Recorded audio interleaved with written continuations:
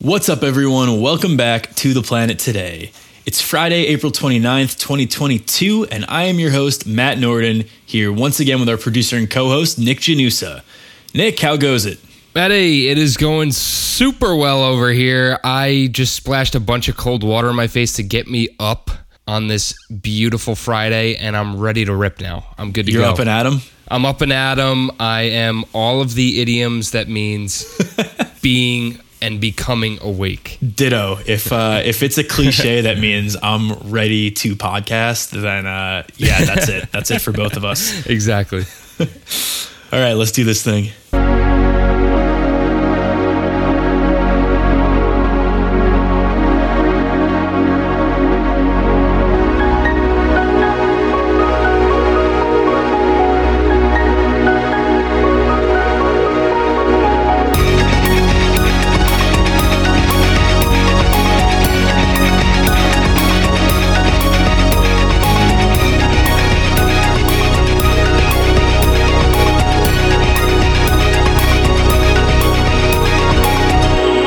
Here on The Planet Today, we cover the latest in climate change, wildlife conservation, renewable energy, and environmental policy with 2 episodes every week coming your way Monday and Friday. All right, let's get into our quick hits for the week. So our first one is by Helen Briggs, who writes, Climate Change and Farming, Driving Insect Decline for the BBC.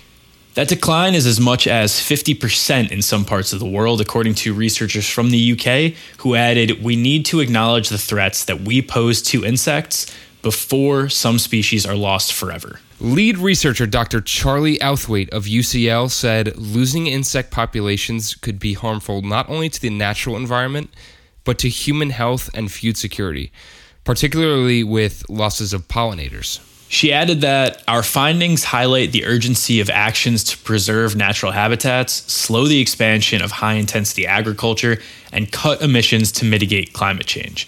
In areas where climate change is causing substantial temperature increases and areas with high-intensity agriculture, the number of individual insects have dropped by 49%, and the number of species present have dropped by 27%. Some of the potential solutions that researchers discuss in the study include avoiding intensive agriculture, planting a wide range of crops, and preserving natural habitat near farmland. So, Nick, this reminded me a lot of the documentary we watched that started this month. I believe it was Kiss the Earth or something like Kiss the Ground. Yeah. Kiss the Ground. That's right. Yeah, it reminded me of that, how they talked about, intense agriculture, pesticide use, erosion of soils. It's all contributing to things that are having not just an impact on our food, but also the natural ecosystems that are supporting and are supported by that ground. And in this case, we're looking at intense agriculture and increasing temperatures leading to the insects not being able to thrive the way they once could. Yeah, definitely. And it also reminds me of the I don't know what the documentary was called. We also watched it, but it was like Big Little Farm or something like that. And it was just talking about how every animal and every species has its purpose. And insects are those things that you just you're I want to kill some people are like this. I'm one of these people. I'm I need to kill every insect that is near me. And I know that's a terrible way to think about it, but that's just who I am. It's ingrained in who I am. But they really do play a massive part in the overall global health of the climate. Yeah, I mean, they're the base of all food chains. They also help decompose animals, plants that have died, and then they make the soil healthier. Yeah. So yeah, they're really, really important. And I'm not talking to you, mosquitoes. Mosquitoes suck, but the rest of the insects, really, really useful. And especially pollinators, which is something that they talk about in this article. So some ways to help out pollinators if you as a listener are thinking, I love butterflies, I love bumblebees, I love birds that pollinate, and I want to help. One thing you could do is plant trees because insects need shade in the summer. So plant trees if you can, if you have the space for it. Another thing you could do is establish a no-mow zone, which is just something where, exactly like it sounds, you don't mow your lawn. So the native species, whether it's plants, insects, animals, can kind of thrive in that area. And a third thing you could do for all my gardeners out there You can build a pollinator garden, which is just something where you plant species of flowers where bumblebees and hummingbirds and butterflies are going to come in and they're going to help pollinate those flowers and then transfer that all throughout not just your pollinator garden, but the local plants nearby. So pollinator gardens are awesome. Double thumbs up, big endorsement from the Planet Today. Huge pollinator gardens, guys.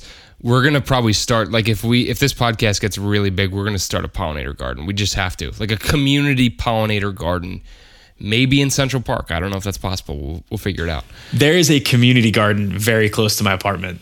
So yes, if things take off, maybe we could build a little pollinator garden there. There we go. Done. The Planet Today community garden, pollinator garden. Love it. All right, let's move on to our next one. So it is titled Don't Look Down. Does that sound familiar? As permafrost thaws, the ground beneath Alaska is collapsing. By Lois Partially of Grist. All right, as usual with Grist, this is a longer article that we can't dive into fully on the show just for time restraints, but definitely check it out if it interests you. So it talks about Goldstream Valley, which is near Fairbanks, Alaska, and it's the birthplace of American permafrost research. The article actually states that the temperature in Fairbanks has changed so much in the past 50 years that scientists removed the subarctic designation for the city last year. Fairbanks is now considered a warm summer continental area as the ice that once covered roughly 85% of Alaska is thawing. This article interviews Kathy Leniger, who lives in Goldstream Valley, and she said that she built her cabin several decades ago, and now every few years she has to jack up her foundation because as permafrost thaws, her house sinks. The article dives into the science of studying the sinking, and they discuss how an underground river has even formed under Leniger's cabin, but unfortunately, her story is not unique. There's no detailed map of permafrost locations, so potential homebuyers are left just basically guessing about whether or not their land is structurally sound. This problem is only getting worse because the Arctic gets wetter as it gets warmer. Rainfall and snowmelt help to thaw permafrost quicker, so Fairbanks is seeing 1 centimeter of thawing permafrost for every 1 centimeter of rainfall it gets. Yeah, so it's basically just doubling it, which is wild. And then making matters worse, Fairbanks now has 5 more weeks of rain than it did in the 1970s. So much of the permafrost in Alaska is tens to hundreds of thousands of years old, and we're seeing that begin to thaw much quicker than it initially froze. Permafrost thawing was thought to happen over tens of thousands of years at a scale that, it takes so long that it's very incremental and you don't really have to worry about it. But now the rapid rate of thawing is very, very alarming. Yeah, and it's also not just Fairbanks. 89 of Alaska's 336 communities are threatened by permafrost degradation. The authors also highlighted how there's not much state or federal funding to deal with permafrost, and that the federal government isn't really prepared for how much of a threat permafrost thawing will be to these communities.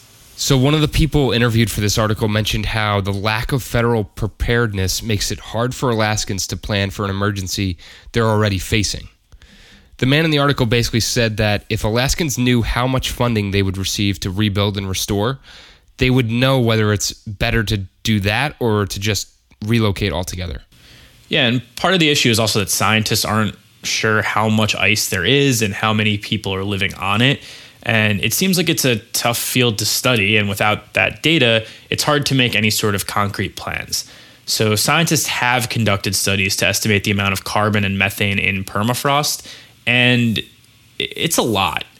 There are currently 1.6 trillion metric tons of carbon stored in permafrost, which is double what's currently in the atmosphere. Jeez. New projections suggest that the amount of greenhouse gas emissions from permafrost could equal those emitted from the rest of the United States by the end of the century.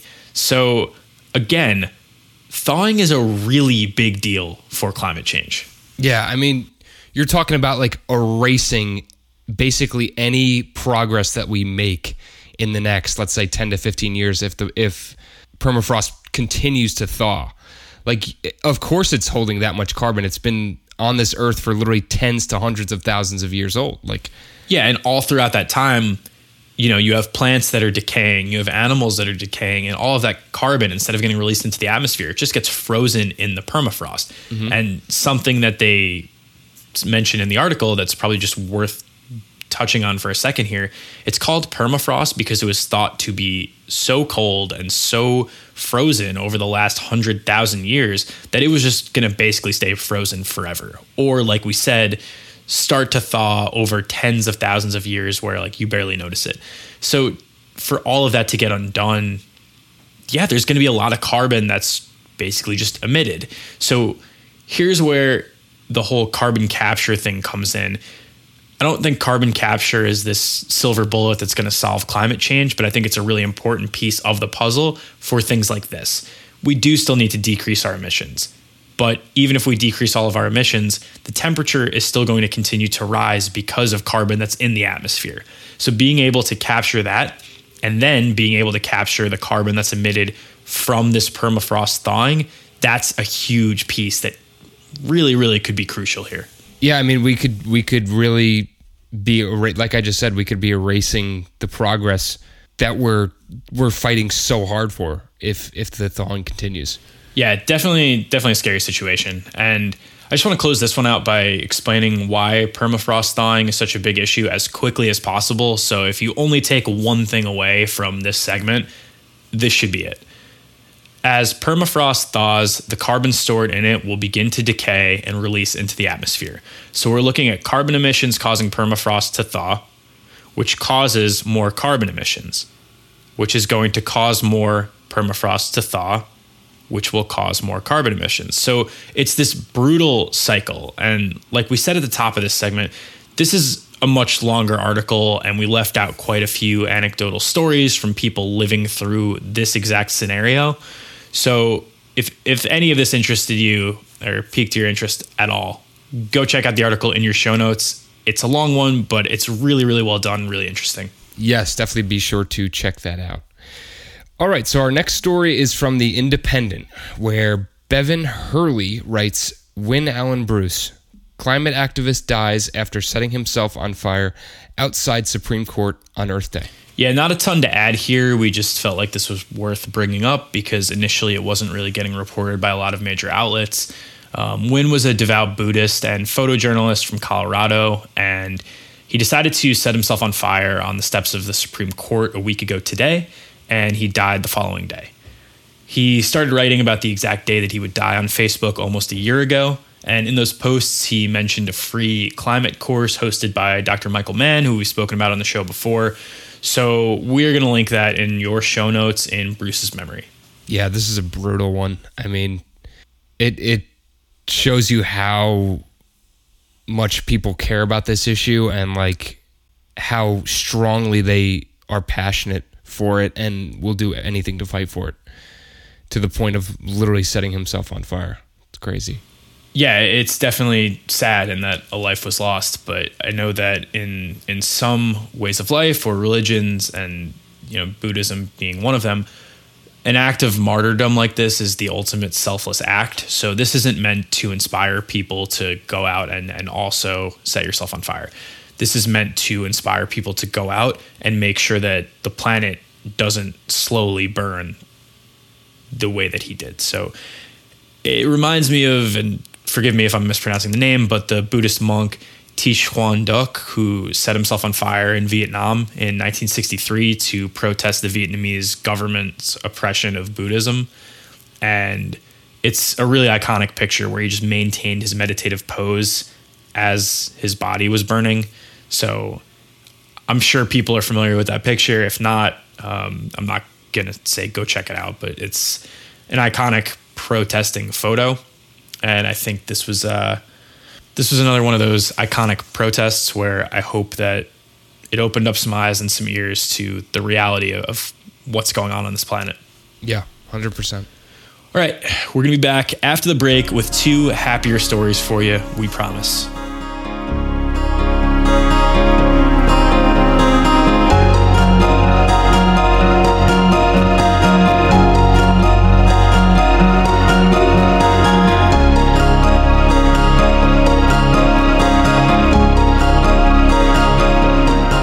Planet Today is brought to you by Flonase. Oh, sorry, just kidding. Vala Alta. No free ads for Flonase, which Nick and I are definitely not using because they don't sponsor the show. We are, however, using our Vala Alta Everyday Handkerchief, which is a high-performance daily use handkerchief designed to help minimize your impact. Made in the United States from sustainably sourced Irish linen, capturing the material's historic craftsmanship and natural antimicrobial properties, handkerchiefs perfectly balance softness with durability and absorbency with rapid drying. Ideal for functional use in all settings, from the outdoors to routine encounters, their small and lightweight design makes one a must-carry for wherever life takes you. Build your own bundles from limited edition colors at valaalta.co and save 15% with code TPT at checkout. That's VALAALTA.co and code TPT.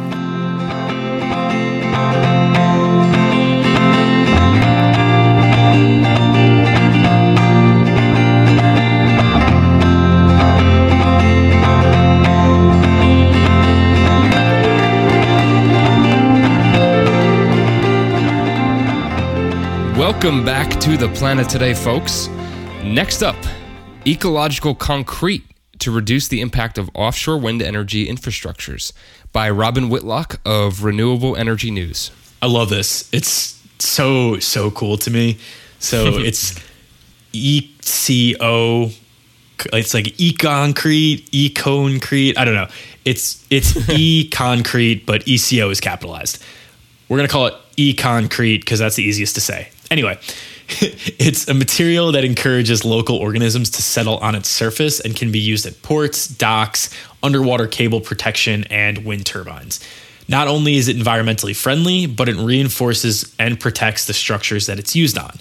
So using environmentally friendly materials in construction is a way to help decarbonize the construction sector and, in turn, reduce the effects of climate change.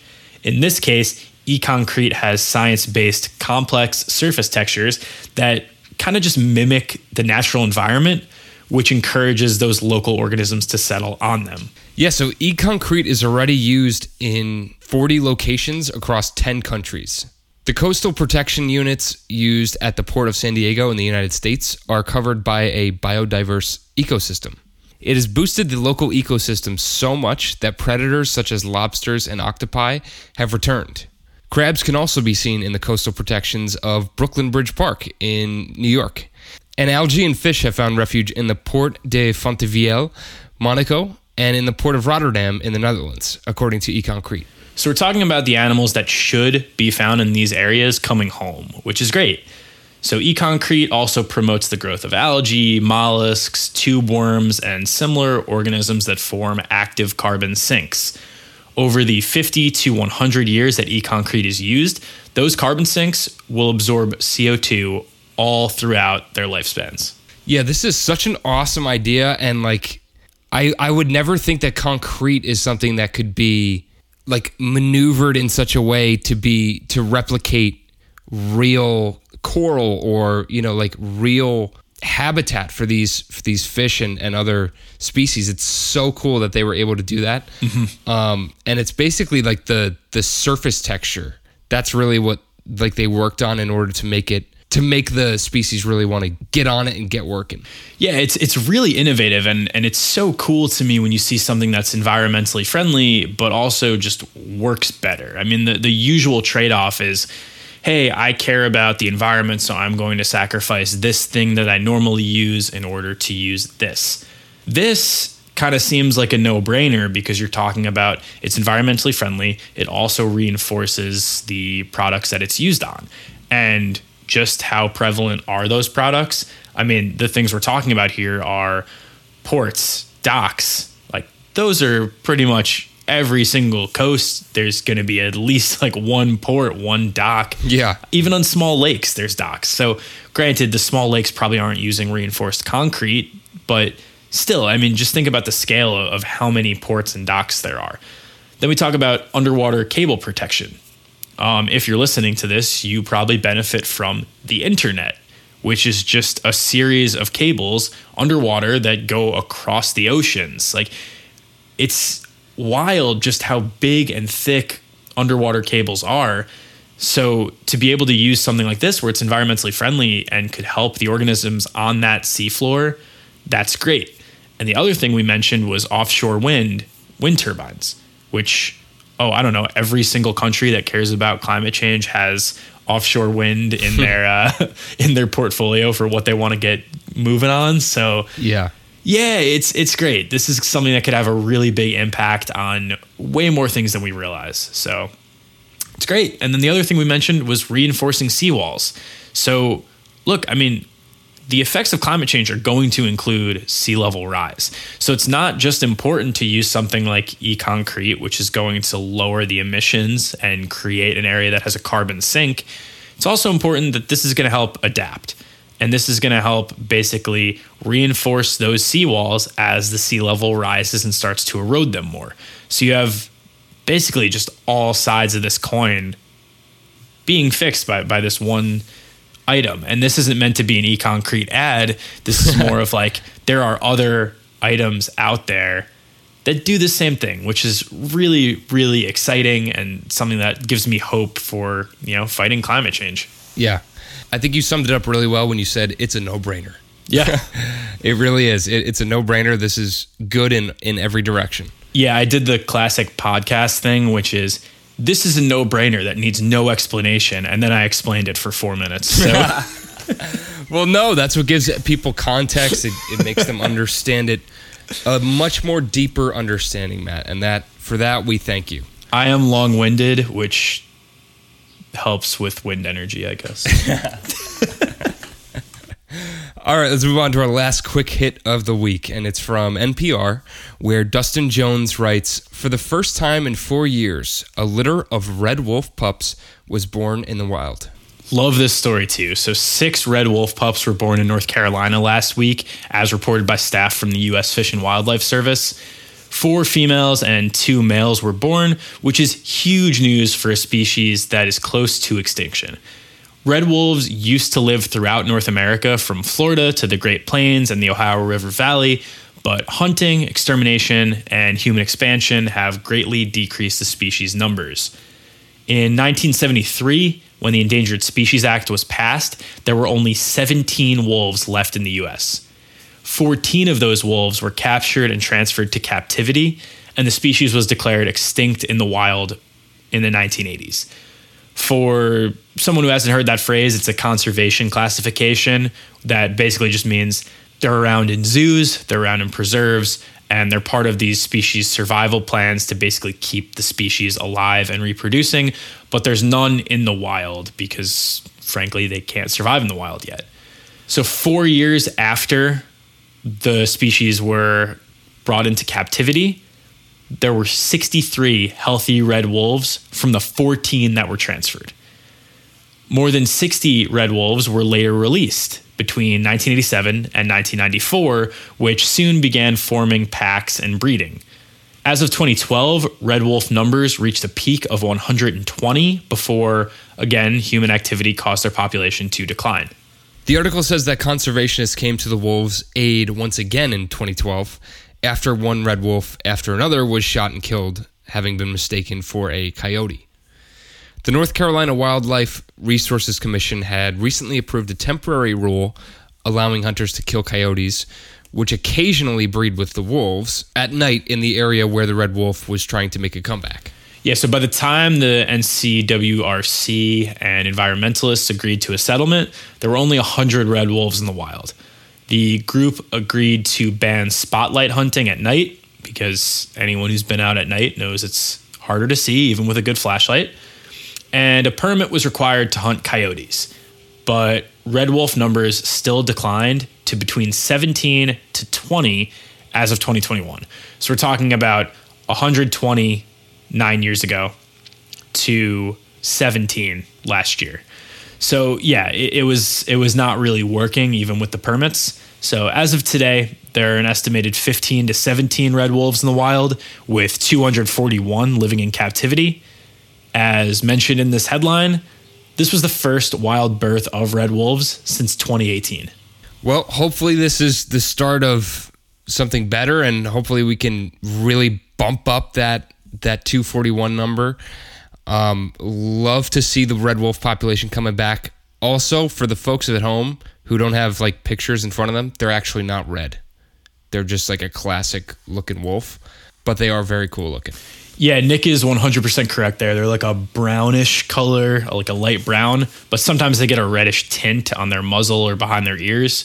So that's why they were named red wolves. And yeah, hopefully this is the start of another big comeback. So 241 living in captivity, that's enough to create a substantial population. And hopefully with release programs and the 15 to 17 that are in the wild numbers could also get back up to where they were a couple years ago. Yeah, definitely. All right, that'll do it for today's episode of TPT. We're going to be back on Monday for our first episode of May. There's going to be no documentary review next month, and we'll see if we revisit those in the future, but for now, they are canceled. We have something new, and we have something special that is planned for you, our listeners. Yes, so it's our first Monday mini-sode, which is a shorter episode with maybe 1 or 2 quick hits in 10 minutes or less. Yeah, it's going to be a great episode to share with your friends, and we're going to do at least one of those per month. So after you listen, you're like, wow, that was a great show. I can't wait to share that with my friends. Do it because it's going to be short, not intimidating, and 10 minutes or less. They could definitely check it out.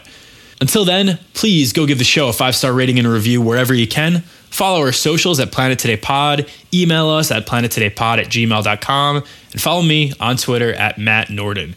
We're produced every week by Nick Janusa, who also does our music. Nick, where can people keep up with you? You can find me at soundcloud.com/BudlandCape, and that is BUDLYNCAPE. Go check me out. Our logo was made by Kaylee Vietz. Have a great weekend, everyone, and we will catch you right here on Monday. Peace.